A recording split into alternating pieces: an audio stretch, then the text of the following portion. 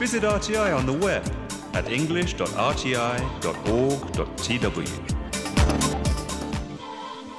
Hello and welcome to Radio Taiwan International. I am Natalie So, and up this hour we have Ear to the Ground with Andrew Ryan. He'll bring you some very interesting sounds from Taiwan. And we have a new program for you called Just the Classics, bringing you some wonderful music from Taiwan. But first, join us for Here in Taiwan.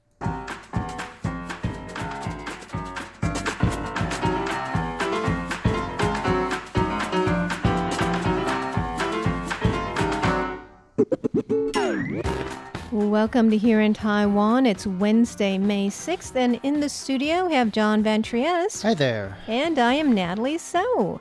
We'll be talking about inauguration souvenirs and stopping speeding with a smile, and Taiwan's newest citizens, and a python discovered on the street. Those stories and more coming right up.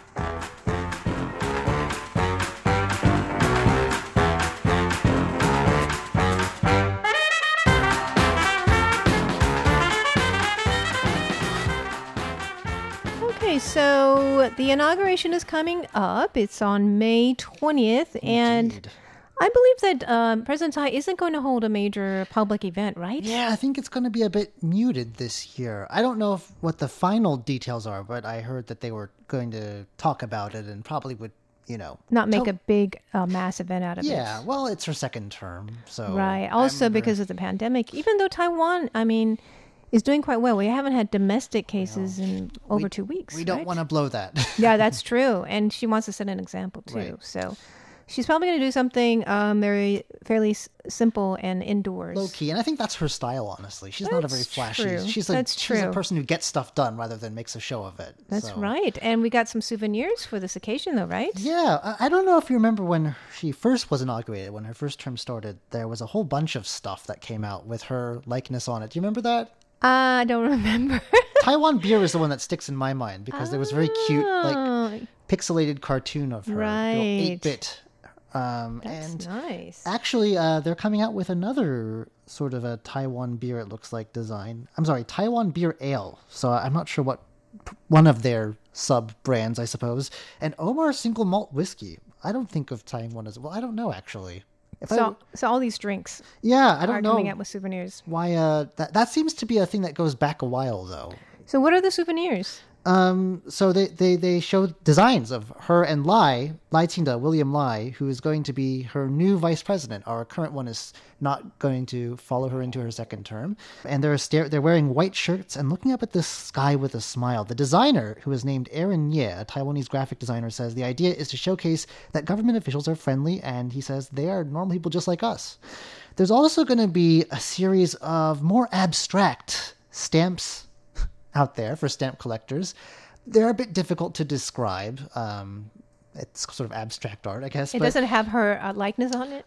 No, but so anyway, the story is, this is also by the same designer, by the way, that they've drawn their inspiration from anti-authoritarianism, and that's something that's a big theme of Tsai's administration. She wants to have what they call transitional justice, looking back at Taiwan's the not so bright spots of our past and making amends. And so that's what the artistic inspiration is. So they're also going to be launching there. And that's an interesting theme. I am curious what those images are. Yeah.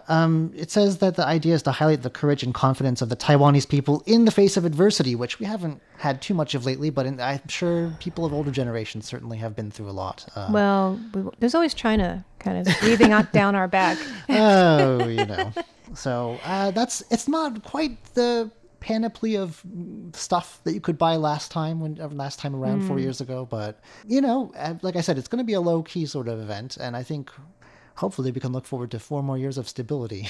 Right, and I think she's been doing a great job with this pandemic. Handle on the tiller. Everybody is very pleased with how the government has been handling COVID-19, so I think we feel like we re-elected the right person. And if you feel like you're missing out, you can always go online. There's all sorts of people have photoshopped her in all kinds of there's a Star Wars one. Did you see? Oh, May the 4th I think so. be with you. Oh, yeah. And she's been depicted as Yoda before, sort of right. a wise I think I remember that. elder statesperson. I don't know. So There's all sorts of stuff you can find if you Right, a feel lot like... of fun images of Yeah. our president, who is the first female president of Taiwan. It's Yeah. quite exciting. And she's I think, very easygoing about these sorts of things. She's not the person to be upset about a caricature.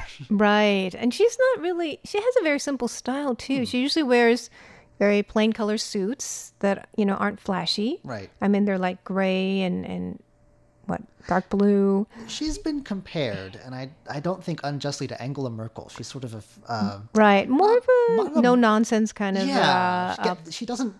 she's not into fashion, I would She's say. not into loud, She doesn't wear press red or conferences yellow or pink. Or, speak softly and carry a big stick. She just gets stuff done, That's what we Right. like.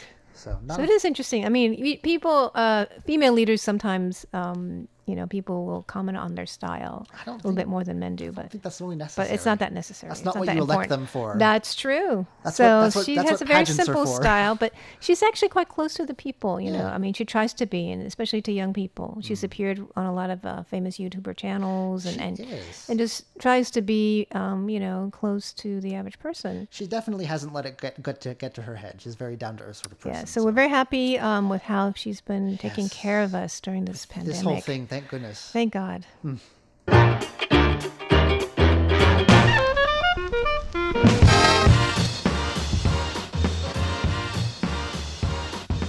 Well, I want to tell you about a big internet campaign that the United States started on Taiwan's behalf. Oh. It's actually called Tweet for Taiwan.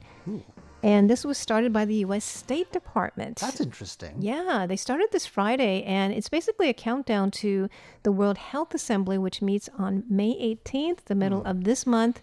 Taiwan, ever since President Tsai came to power, actually, we have been blocked from participating. We have participated for 8 years as an observer under Ma Ying-jeou's administration. And then that ended. That ended with President Tsai. And, especially with the current pandemic, Taiwan doing so well and wanting to share its experience, even wanting to warn the WHO, way back in December. People have noted that Taiwan should be at the table at these Yeah. discussions. And I have to say, if I was in their position, I wouldn't be so high-minded about it. I would have been like, well, I told you so. Yeah. I think they're really being very, I don't know, I guess high-minded, I guess is the only word for Yeah, it. Taiwan has been still very friendly to the WHO. We're not mad at them No. or anything. We just want to be a part of it. And we give masks out to people who... Right. We're trying to help. Taiwan can help is another hashtag. Mm-hmm. But this is great because it's coming from the United States government. That's interesting. And they've even tweeted about support in the United Nations. Wow. So now China, of course, has expressed, quote, strong indignation and firm opposition. Okay. That's because there was also a tweet from the U.S. mission to the United Nations. So they had said that the UN was founded to serve all voices, and it said barring Taiwan from setting foot on UN grounds is an affront not just to the proud Taiwanese people, but to UN principles. Right, and I think the thing to remember also is that what we're asking for is observer status, which is not the same as membership. I don't think anyone is. We're not saying pushing that far yet. That's Right. no, we're not. So it's kind of like we can't even be in the room. Right. We want to be there to exchange ideas, to share our experience, to And we're like the Oprah of masks these days. You get a mask, and you that's get 7 million masks, and it's really. I mean, Taiwan has done a lot right. And they started when we didn't even really have enough to go around for ourselves. Another thing that I think is very, I don't know, noble of them, they've taken a very different route than I would have, which is why it's good that we have the people in charge that we do, I guess. But, I mean, we used to just produce about 1.4 million a day, and now we're doing about 10 times that amount. right. So that's enough for everyone in Taiwan and more. When I think about the sorts of things that diplomatic organs like the State Department do, I guess we do live in a new age, and I guess government agencies having to adapt to our social media era. But that's certain things like strong opposition and strongly condemn. Those are the sorts of things you would expect them to come out with at the U.S. State Department as well, not a hashtag campaign. It's Yeah, interesting that is they're seizing onto interesting. this. They're using social media. It's kind of a new thing. It's kind of fun. I Yeah. mean, I think it has been trending the past few days. It started last Friday. And so there's about half a month, 2 weeks left or so before the WHO. And a couple of member states have put us on the agenda. We don't know which ones, though. We don't know which ones. It's a So secret, apparently. Maybe it is the U.S. I imagine it might be. The other, wouldn't it be kind of like anticlimactic for this to be the breakthrough year though? Because it's not even happening really. It is, but it's an online conference. We're not going to show up and push open the doors and be like, "We're here." It makes it easier to show up, right? I guess so. But I think what everyone here was imagining is that if it were to happen one day, it would be like a dramatic end of a film. They'd push open the doors and say, "Here we are. We've entered the room." So I think a lot of people are eager to talk to Taiwan as well. I think, people are talking to Taiwan from what I understand. That's true. And working with us to develop vaccines and drugs or medical supplies. There's a lot that we can be involved with along with other countries. And I think the other, again, very high-minded thing that they're doing is it's really saying that this is not a political thing. You can have your differences, but just, we should put politics aside when it comes to health. Right. And, that's what I think that our president has done very well with. And even quite a few female leaders have been able to do that. Right. I mean, I don't mean to say that it might be easier for females to see that. Some have suggested that. Because, there's just less power play. I mean, we think about the consequences of a pandemic and you just want to contain it instead of thinking of all the political consequences involved. I'm trying to remember the name. It was a Dutch publication that I think first brought that to light. I think that's where the Angela Merkel comparison first happened. Was that right? Right. And actually quite a few magazines like Forbes and Time Magazine, other magazines have highlighted the fact that some of the best responses around the world among national leaders have been from women. Right. So. Well, I'm glad that we have some friends. It's nice. Yes. Yeah, it's good. So hopefully Taiwan will be able to participate in the WHO. You can check out that campaign, #Tweet for Taiwan. I'm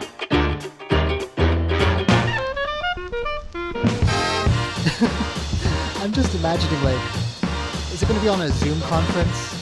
Where everyone's like, hello, can you hear I me? guess so. Almost 200 countries. No one can figure out how to put it on gallery view. I don't know how that's going to work.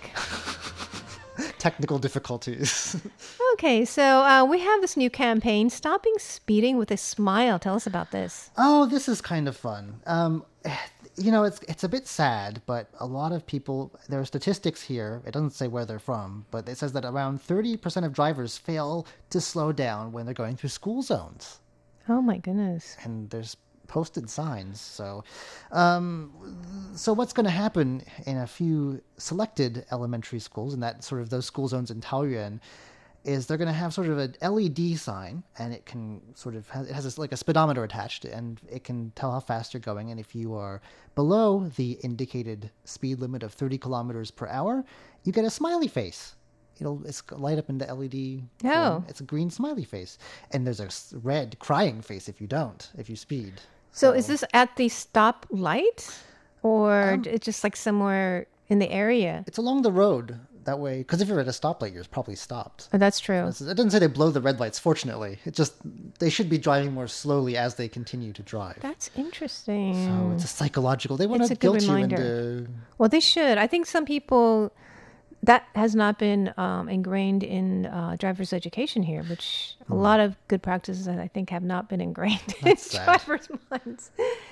So, well, I think the what's interesting though is that it's a purely psychological thing. The speeds registered on the signs, according to this article, will not, at least at first, be used to find motorists. So it's not a speed trap camera. It's just a psychological. You want to get a smiley face, right? It's a reminder, actually. Right. And although apparently they may eventually be connected to Taoyuan's police department as a way of cracking down on speeding if it does sort of fail to work. Whatever needs to be done, I think, is worth it. So and it's again just 2 schools for now, 2 school zones, but they're thinking about expanding them. It's an experimental thing. So they're looking especially to maybe expand to sort of neighborhoods, dangerous sections of road. There's a lot of accident-prone areas. And yeah, the Taoyuan's Department of Transportation is hoping that at least drivers near Dongmen Elementary School and Gaorong Elementary School will maybe slow down a bit and take a moment to think about their driving. We hope that. I mean, some people may not even be aware there's an elementary school in the area, if they're just passing by. But they, drivers should be more careful. So, all right. Well, that's a step in the right direction.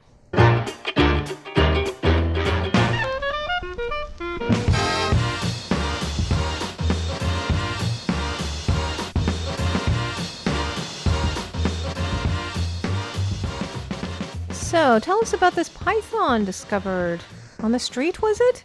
Yeah, it was sort of like an empty lot in a part of Miaoli County that's a bit rural, but not the sort of place where you would find one of these snakes. And I'm going to try and say this correctly. Don't get mad at me, you snake experts out there. I think they're called herpetologists. They're called paturales, or golden Burmese python. That's easier.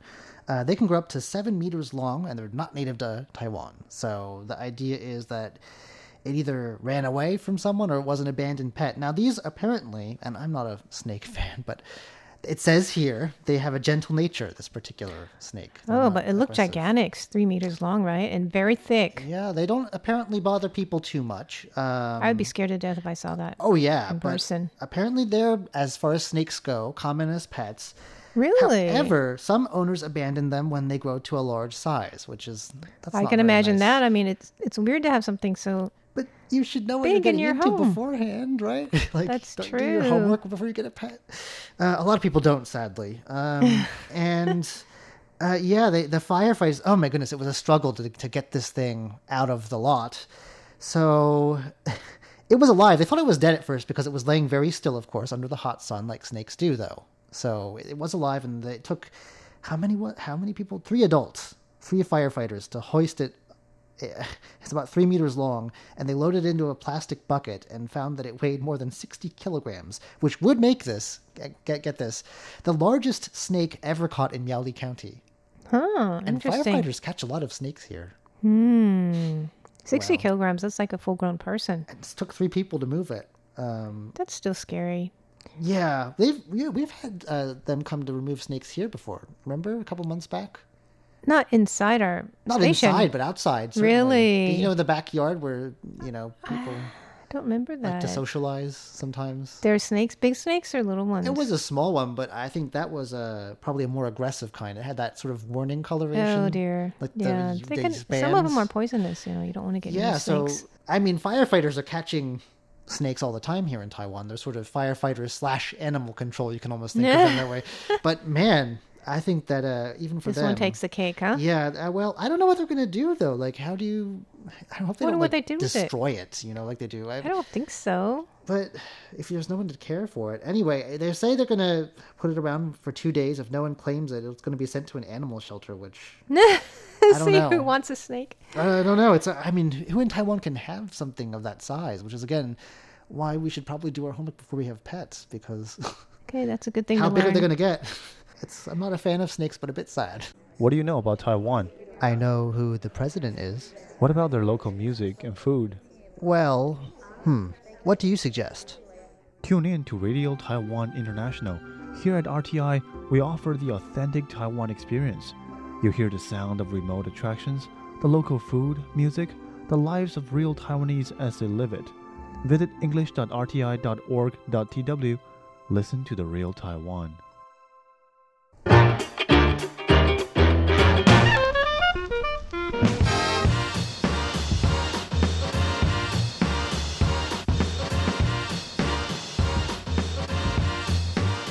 Okay, we have another story about abandoned statues. Not just abandoned snakes, we have abandoned statues. Tell us about this. Yes, specifically statues of the gods. They are popular in both temples. Also, you see them in homes and in businesses sometimes too, like restaurants will have them. And there's a whole pantheon here in Taiwan.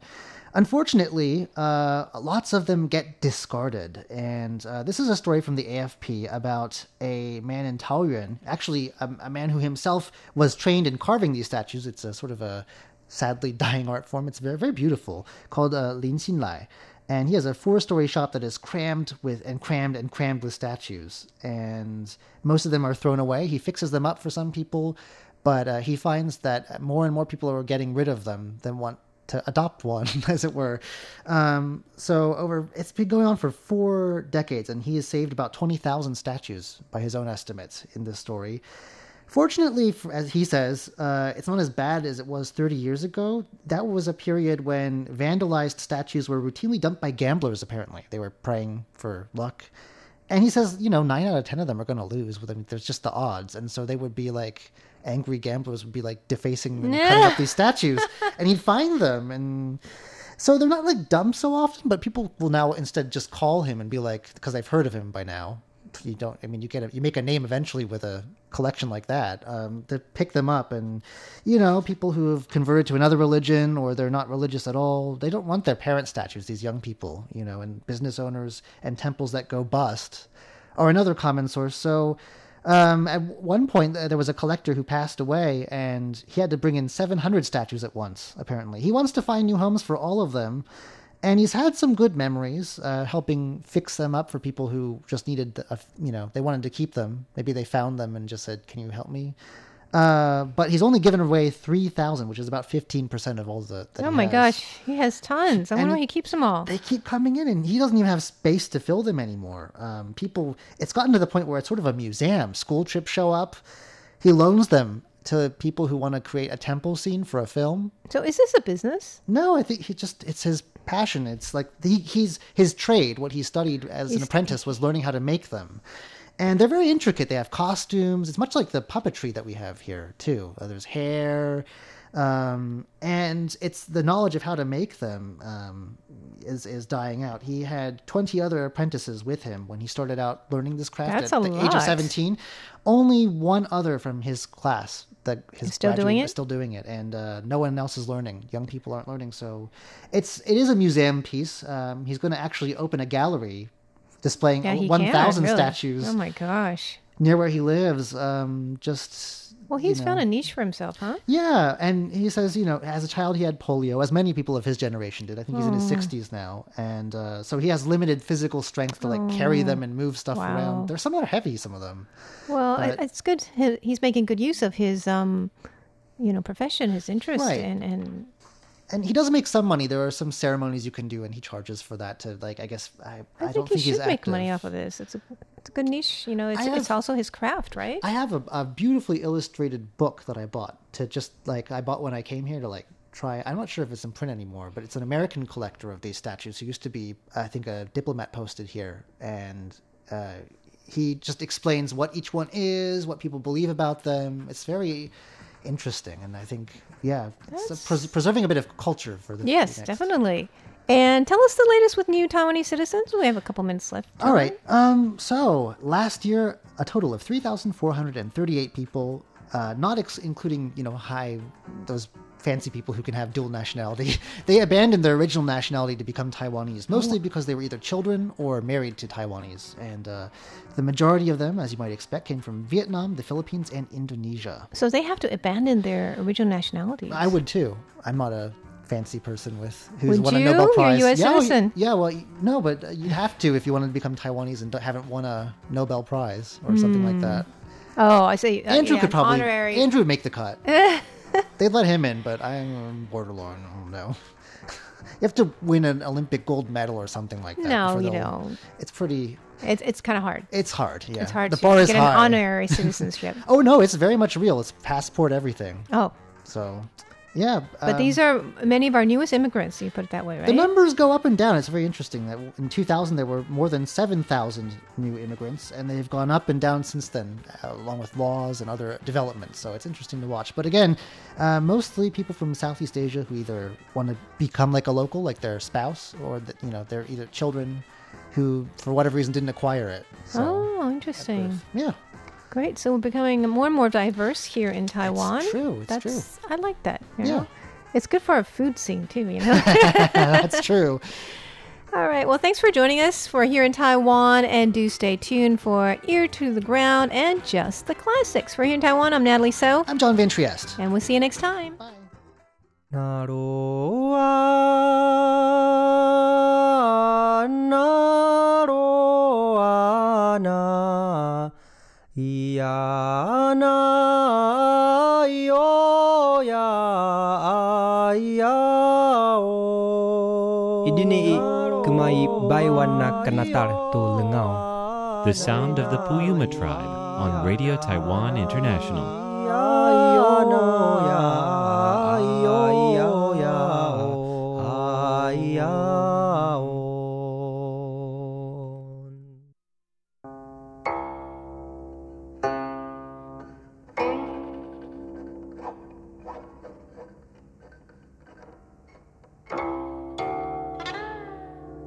Welcome to Just the Classics, our weekly look into some aspect of Taiwan's musical heritage. I'm Paula Chow, your program host. Today I'm going to feature 3 guqin pieces, music that people don't get to hear on the radio often. Guqin, or the Chinese zither, is an ancient musical instrument. It is about 3 feet long, and it consists of a flat wooden sound box with 7 strings attached across. The instrument is placed horizontally and played with the fingers. Unlike other ancient Chinese musical instruments, guqin occupied a unique place in Chinese history, especially for literati. In ancient times, scholars were expected to learn and master 4 arts: guqin, calligraphy, painting, and an ancient form of chess. Even Confucius himself spent a tremendous amount of time learning how to play the musical instrument. Guqin pieces are mostly about nature. The piece you're listening right now is called Flowing Water by Guan Pinghu, a well-known musician.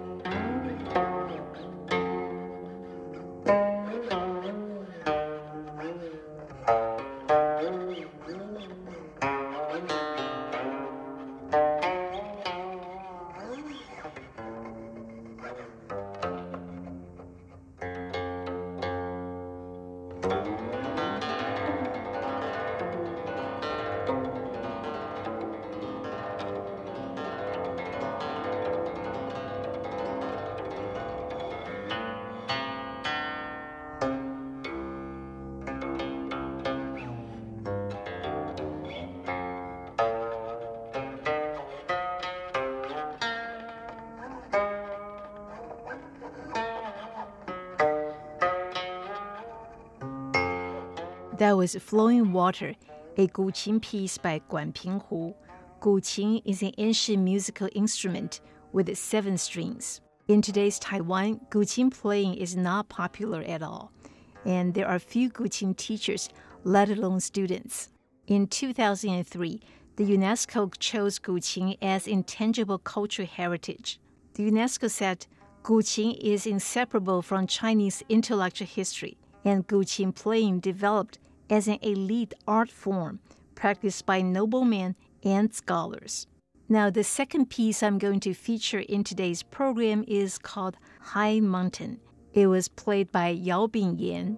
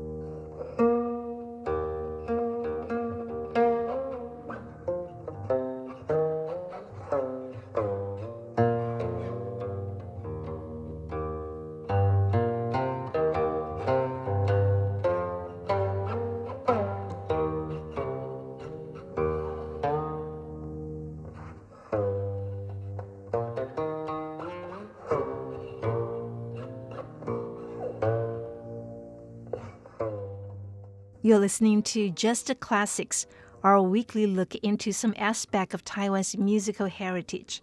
I'm Paula Chow, your program host. Today we are introducing you to guqin pieces. The last piece I'm going to play is called Plum Blossoms. It is actually a guqin and bamboo flute piece. In Chinese culture, plum blossoms have long been a symbol of integrity and perseverance. That's mostly because the flower is in full bloom in cold weather.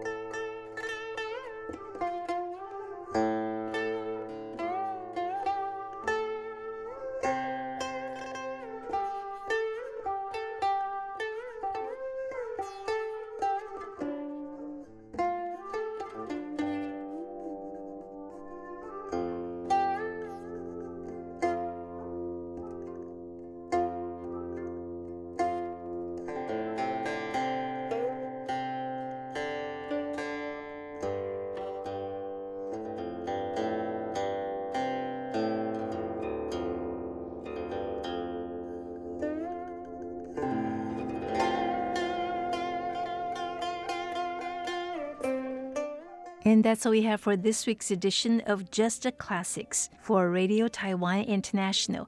I'm Paula Chow. Bye-bye.